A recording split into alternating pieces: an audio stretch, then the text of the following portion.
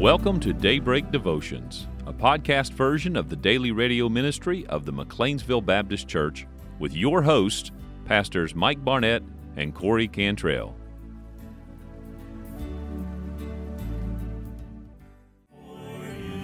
And welcome back to Daybreak Devotions here from McLeansville Baptist Church. And this is Pastor Mike Barnett, and I'm joining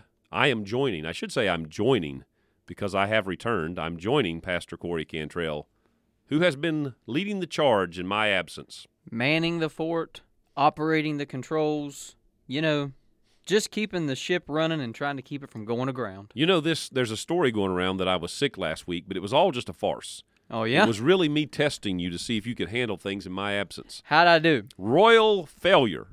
Figures. I'm just kidding. Congratulations, you passed the test. We're going to let you stay. All right. But we gladly welcome all of you back to a brand new week of broadcast on this December 11th. We better move right along. I have, with the help of the Lord, been finding ways to redeem it, the week that I have been down with this sickness, and make it count. Oh, yeah? Well, I've had a lot of thoughts, and I've shared them with the church, either in devotionals that I was able to write, things that I've jotted down in my journal, but I've really been able to look at this as something that was me, by the way, throwing paper in the background. That was pretty epic, but yeah. Carry on. Well, it gives depth to the show. It lets the listener know that we are an active and engaged show. Speaking of active and engaged, that's what I want to talk about. Oh. So when I came down to it, I guess it was Friday morning. It was Friday morning. This was the thought that I had as I was going to my prayer place. Interesting fact now, on Tuesday morning, the first day after this all erupted, I didn't get out of bed till probably 9:30 or after. Wow. Every morning I was able to get up a little bit earlier, and by Friday morning I was up around 7. And Sunday morning I was up at 5 because my wife set her alarm and give me no choice. Thanks a lot, honey. Yeah, but anyway, it worked out pretty well. But I was thinking when I got to my prayer place on Friday how every day, you keep thinking, okay, by tomorrow, everything's going to be good. I'm going to be well. This will be over. But a sickness like that, like what I had, and you've had it, people have had it, when you get one of those really deep, and I don't know what I had, but I mean, this was sick. I've told people I haven't been this sick since 2020 when I had COVID. Now, I don't know if I had COVID. I don't know what I had, but I just stayed home, didn't go around anybody. But anyway, when you've had that kind of thing, whether it's flu or anything, it just gets in you and it hangs on. And you think, okay, well, by tomorrow I'm surely going to feel better. And then tomorrow comes and no, it doesn't. And that just got me thinking, even in our spiritual life, it's not unlike that deep sinfulness that lingers inside of us. I mentioned Sunday morning in the morning message that it's frightening if we think about the depth of depravity that exists in our flesh, our carnal nature. And some things the potential's there. It's like this latent potential of doing something you'd never dream you would ever do. Mm-hmm. And then there are things that we just deal with on a regular basis that are struggles in our life. And we just think, well, surely I've gotten over that. Surely I won't do that again. And then you see it come back and it flares back up. So it's a lot like that.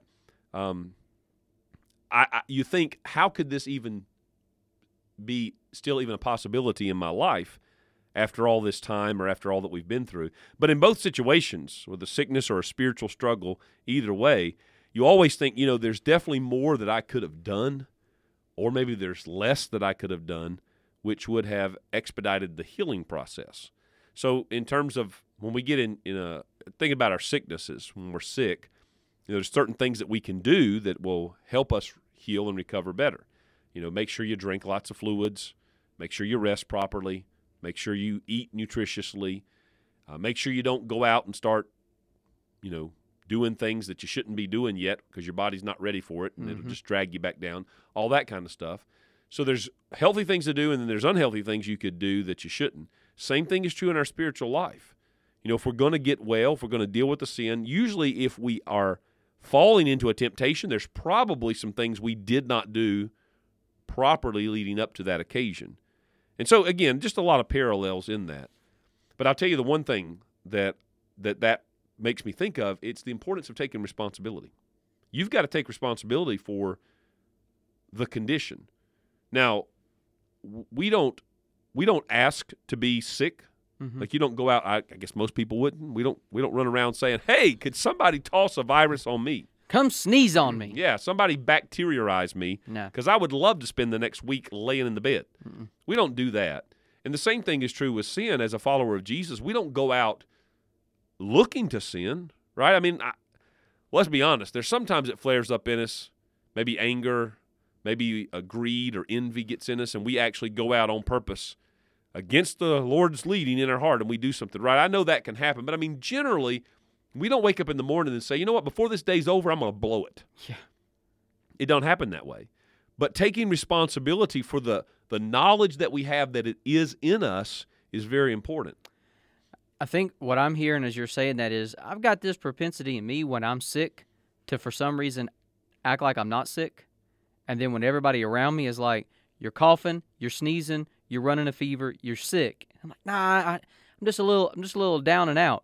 Taking the responsibility is just acknowledging, no, I am sick, and I'm not doing myself or anybody else any favors by pretending that I'm not sick.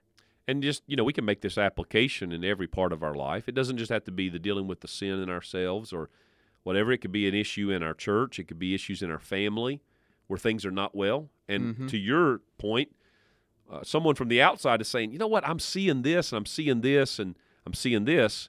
And we're like, no, everything's fine. Everything's cool. And we're not listening to that, and we're not taking responsibility. It could even be in a business. You could have somebody come in and say, you know what, I'm watching what you guys are doing here. Here's a little advice. And we can say, no, I don't need that. We got this under control. And that's not taking responsibility. Until we take responsibility, we're going to be stuck, and we're probably going to be just stumbling through the same situations over and over again. So anyway, back to the sickness aspect of it. Even when you start to get better, though, I've noticed that, like I said, it hangs on. And so you might feel 85% better, but you still got some of those symptoms showing. If nobody gets to hear it, I preached on Sunday morning, and my symptoms were still working me over. They were there. They were present. Man, the cough will get you. The sniffles will still get you. The watery eyes. Somebody's thinking right now, it doesn't sound like you should have been there. But just to be clear, I stayed away from everybody. And it was one of those Sundays where I did not engage very closely with people in the church, but had a message to bring. So anyway, but the reality is even when we're working through it, we're taking responsibility and we're getting better, there's still stuff that has to be cleared out. And that process has to happen. All that brings me to Ephesians chapter 4. Let me see if I can make the connection to it here. So if it's relationship issues in your church, whatever it is, what kind of things have to be rooted out of us? And I think about our mistrust, negativity. Sometimes it's the masquerading we do, where we put on the mask to say, no, everything's fine. And I will say that one's pretty deeply rooted in the human nature. But whatever that list includes, let's bring it back to some simplicity. There is one answer to all of it. What needs to be rooted out, there's one answer to all of it, and that is love. But then I think of all the virtues, as I say that, all the virtues of love that are needed in our relationships with each other, things like grace and mercy, forgiveness, long-suffering, patience, all that.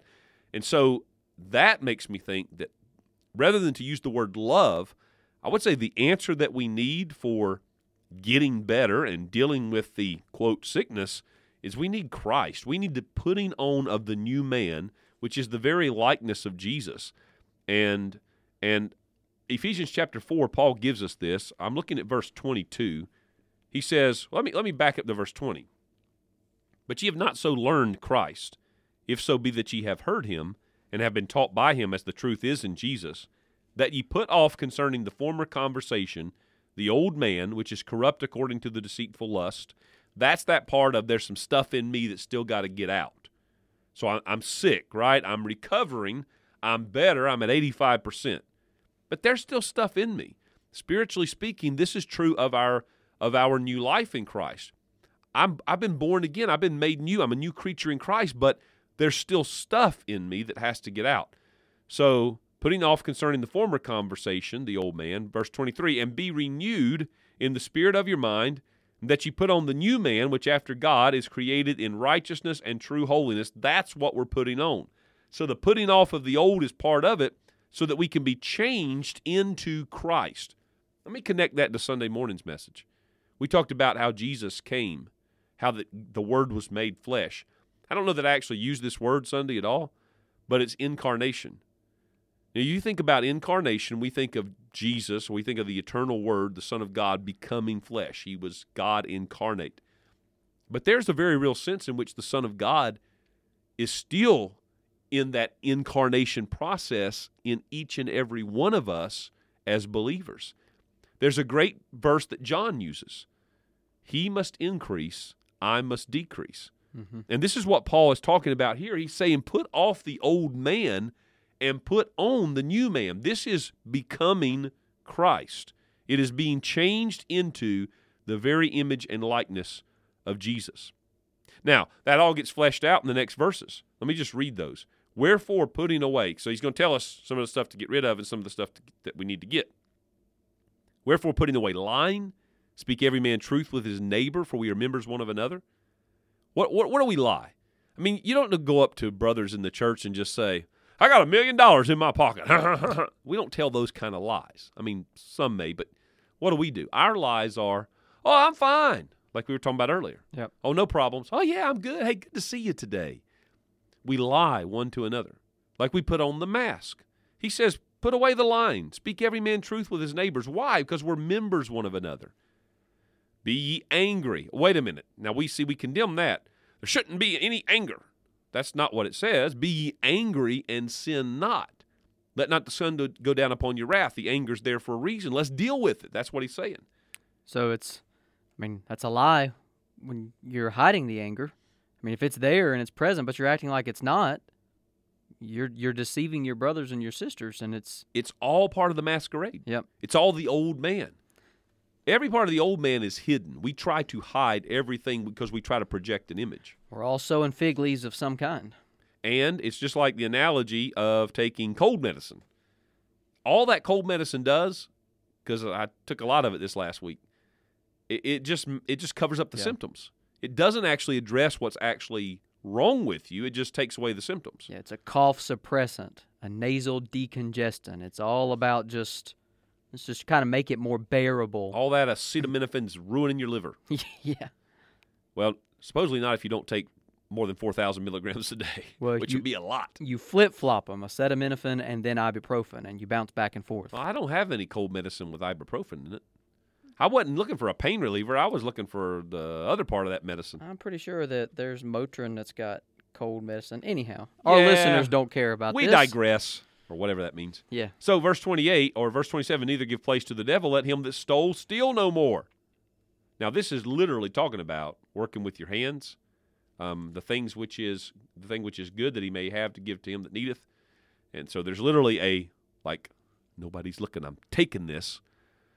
But there's ways we steal from each other in other ways too, right? Mm. We steal from each other. Think about Malachi when God says, would a man rob God? And there's all these things that we didn't rob you. What are you talking about? Well, we didn't give what was owed. And when we don't give to each other what is owed, owe no man anything but to love one another, right? So there's all these ways this applies. Let no corrupt communication proceed out of your mouth, but that which is good to the use of edifying, that it may minister grace unto the hearers. Literally, don't go going around cussing and using bad language and filthy talk. You'd think that would be kind of understood, but you got to be careful. Mm-hmm. And grieve not the Holy Spirit of God, whereby you're sealed unto the day of redemption. Let all bitterness and wrath and anger and clamor and evil speaking be put away from you with all malice. And look, verse 32 just kind of gives us the Jesus side. Be ye kind one to another, tenderhearted, forgiving one another, even as God for Christ's sake hath forgiven you. I do want to say this. I wish I was better at verse 32, because if I could live verse 32 to my brothers and sisters in a more true Christ-like way, there would probably be less of my brothers and sisters trying to do verse 25 through verse 31. Does that make sense? Like sometimes because I don't love well, I don't help someone else get out from behind the mask. So basically our actions and not being verse 32 actually aids and abets them remaining behind the mask. Like it validates this is why I need the mask, because look, they're acting this way. Well, and we're not dismissing their responsibility. Right. But I think it's healthy for us to not dismiss our responsibility. I mean, there's other places, Romans 14, where Paul talks about, weaker and stronger brothers. Well, and I'm thinking, it's in Proverbs where no wood is, the fire goeth out. Mm-hmm. And by our not living out verse 32, we're throwing wood onto that fire that the Spirit may be trying to quench in their life, but we're throwing a lot of fuel on it.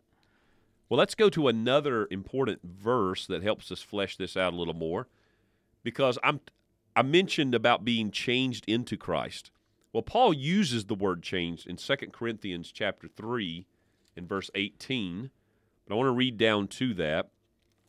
Let me start, the whole chapter would be great, but let me just start at verse 15. But even unto this day, when Moses is read, the veil is upon their heart, talking about the children of Israel.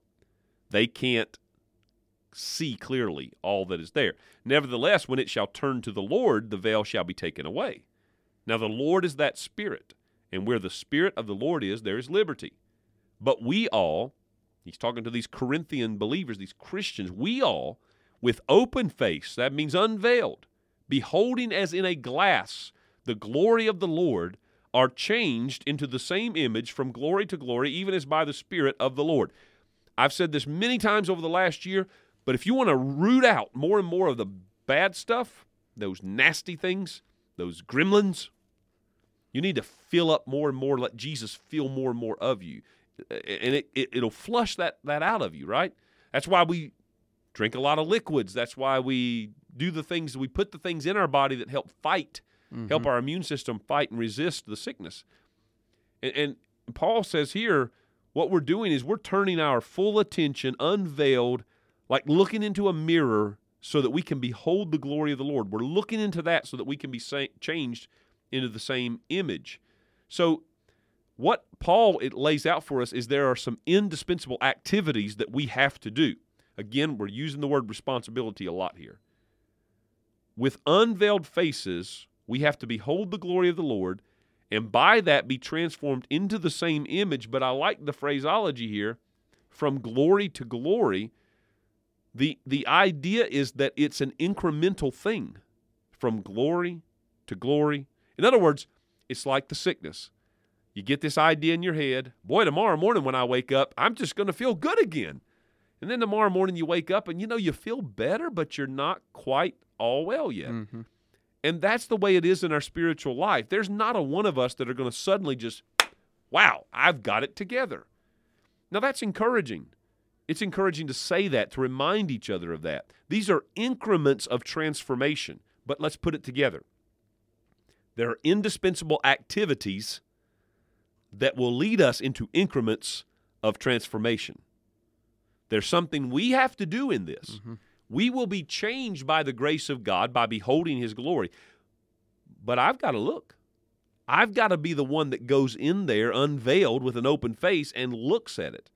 Okay? So not only think about the activities, I think we could call it persistent beholding. Let's just say that persistent beholding is what Paul gives us here in 2 Corinthians 3:18. But add to this another one. There needs to be increasing knowledge of God and of Jesus. This is part of the indispensable activity that we need to have. Now, why I say that is let's go to another text that goes with all this, Colossians chapter 3. So we're talking about changing, we're talking about getting over, we're talking about getting better, we're talking about taking responsibility.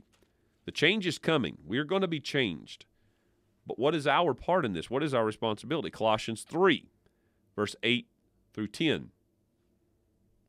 But now, ye also, here comes the putting off part, put off all these, anger, wrath, malice, blasphemy, filthy communication out of your mouth, lie not one to another, seeing you put off the old man with his deeds. That's a summary of Ephesians 4, that section. And look at verse 10, and have put on the new man, which is renewed in knowledge after the image of him that created him.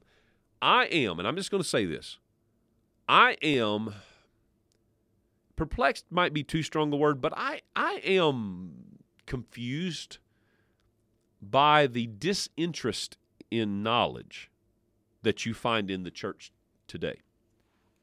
Talking about just knowledge in general, or specifically knowledge of knowing Jesus. To increase in the knowledge of Jesus and of God. I mean, this is something that is throughout the Bible that's taught.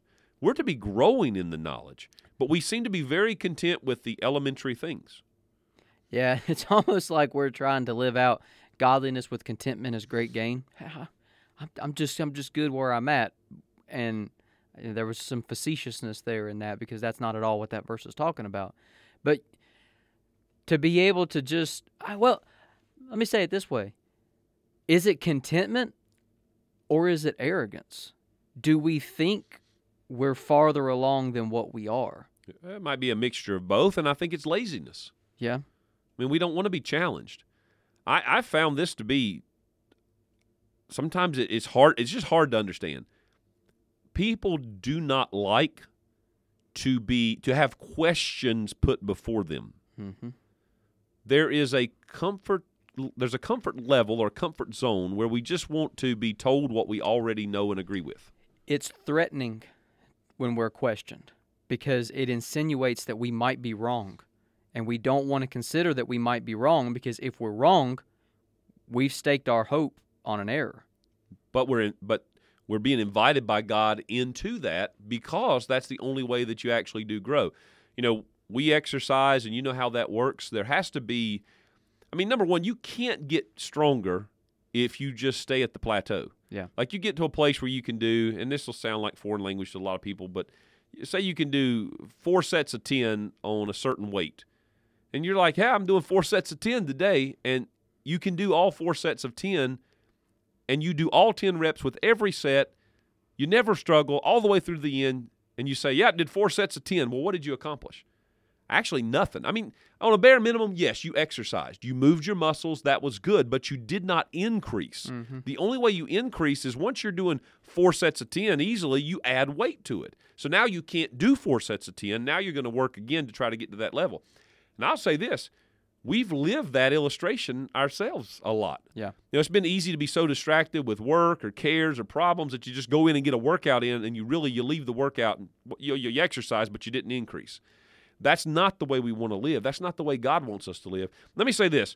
I don't want any believer to live their new life in God the way immigrants become new citizens. Now, let me explain that. I've seen this in person. It's a ceremony. They meet whatever government official it is that's leading it. They shake hands, and then, boom, they're in. They raise their hand. They repeat the thing. They're in. Okay, you're a citizen now, and they never have a part of that again. Like it's all happened at this one thing, and now, yep, I'm a citizen. I'm an American now. But salvation is not a contract. It is a relationship with the one who made us and knows us completely, but whose desire is now to be known by us in our daily life.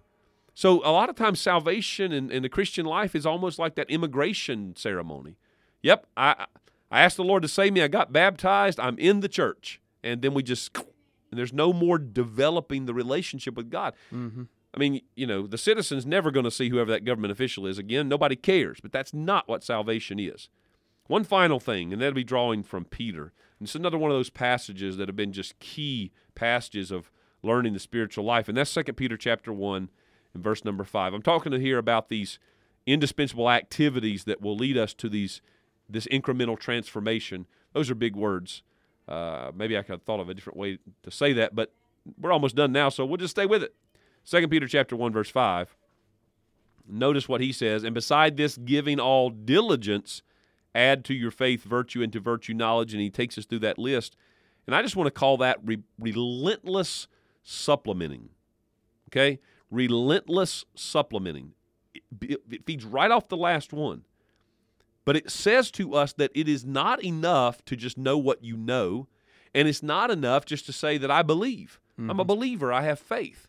The Bible never lets us off on that. So put them all together again. What are the indispensable activities that lead us into increasing increments of transformation? Number one, it's continuous changing. That's Ephesians 4:24. I don't know if I fleshed that one out enough. Let me just make this statement about it. Paul is implying there that is an ongoing process. I don't think I said that earlier, but the putting off and putting on is not, you don't do that one time. It's like, you go to work today, you got those dirty clothes, hey, you need to get them off. put on some new stuff, right? And that's what he's implying. So it's continuous changing. Secondly, it's persistent beholding. That's 2 Corinthians 3:18, beholding in a glass, being transformed. And then thirdly, it's increasing in knowledge, Colossians 3:10. And then here's that relentless supplementing. Not a one of these are ever, quote, achieved or completed. All of them are to be continuous. This is what defines our life as followers of Jesus. And each one of those things deserve a thorough examination on its own, but we're out of time. I hope some of this made sense. If it didn't, it's probably my fault because I'm still running on 8 cylinders. I think it did. I mean, if anything, just... You don't sound too confident. Well, no, what I mean is, at the very least, it's encouraging to be reminded, I won't use your phraseology the right way, but the incremental... The indispensable activities that lead to incremental transformation? Yeah, that one. Because it's so easy to get discouraged sometime and be like, oh, why am I not further along than where I am? Well, okay, maybe there's some personal responsibility, but just being reminded of the fact that we are growing, to be yielded to this process, to be seeking after and relentlessly pursuing. There may be growth and improvement even if we may not be able to see it right now, and that's okay. We trust the process. We continue on in faith. The big thing is, are we willing to take the hard look, to do the difficult things, and to open ourselves up to the transformation that Christ wants to do in us? If I were to summarize everything that we have just said, to use the illustration of being sick and knowing that we're recovering, we're better, and to compare that to our Christian life where we've been saved, but we still struggle with the ongoing effects of our flesh, don't settle for just taking cold medicines and covering up the symptoms. Don't just hide behind masks. We need to purposefully be adding into our life and doing the things that are actually making us more well, that are helping us become like Jesus. And so it's not just covering up everything. There's some putting off and there's some putting on. And that activity, those indispensable activities will help us grow and become transformed into more and more Christ-likeness. Mm-hmm. Mm-hmm. Well, with that, friends, I hope you have a wonderful remainder of your day. We look forward to seeing you back here tomorrow. Take care, and God bless.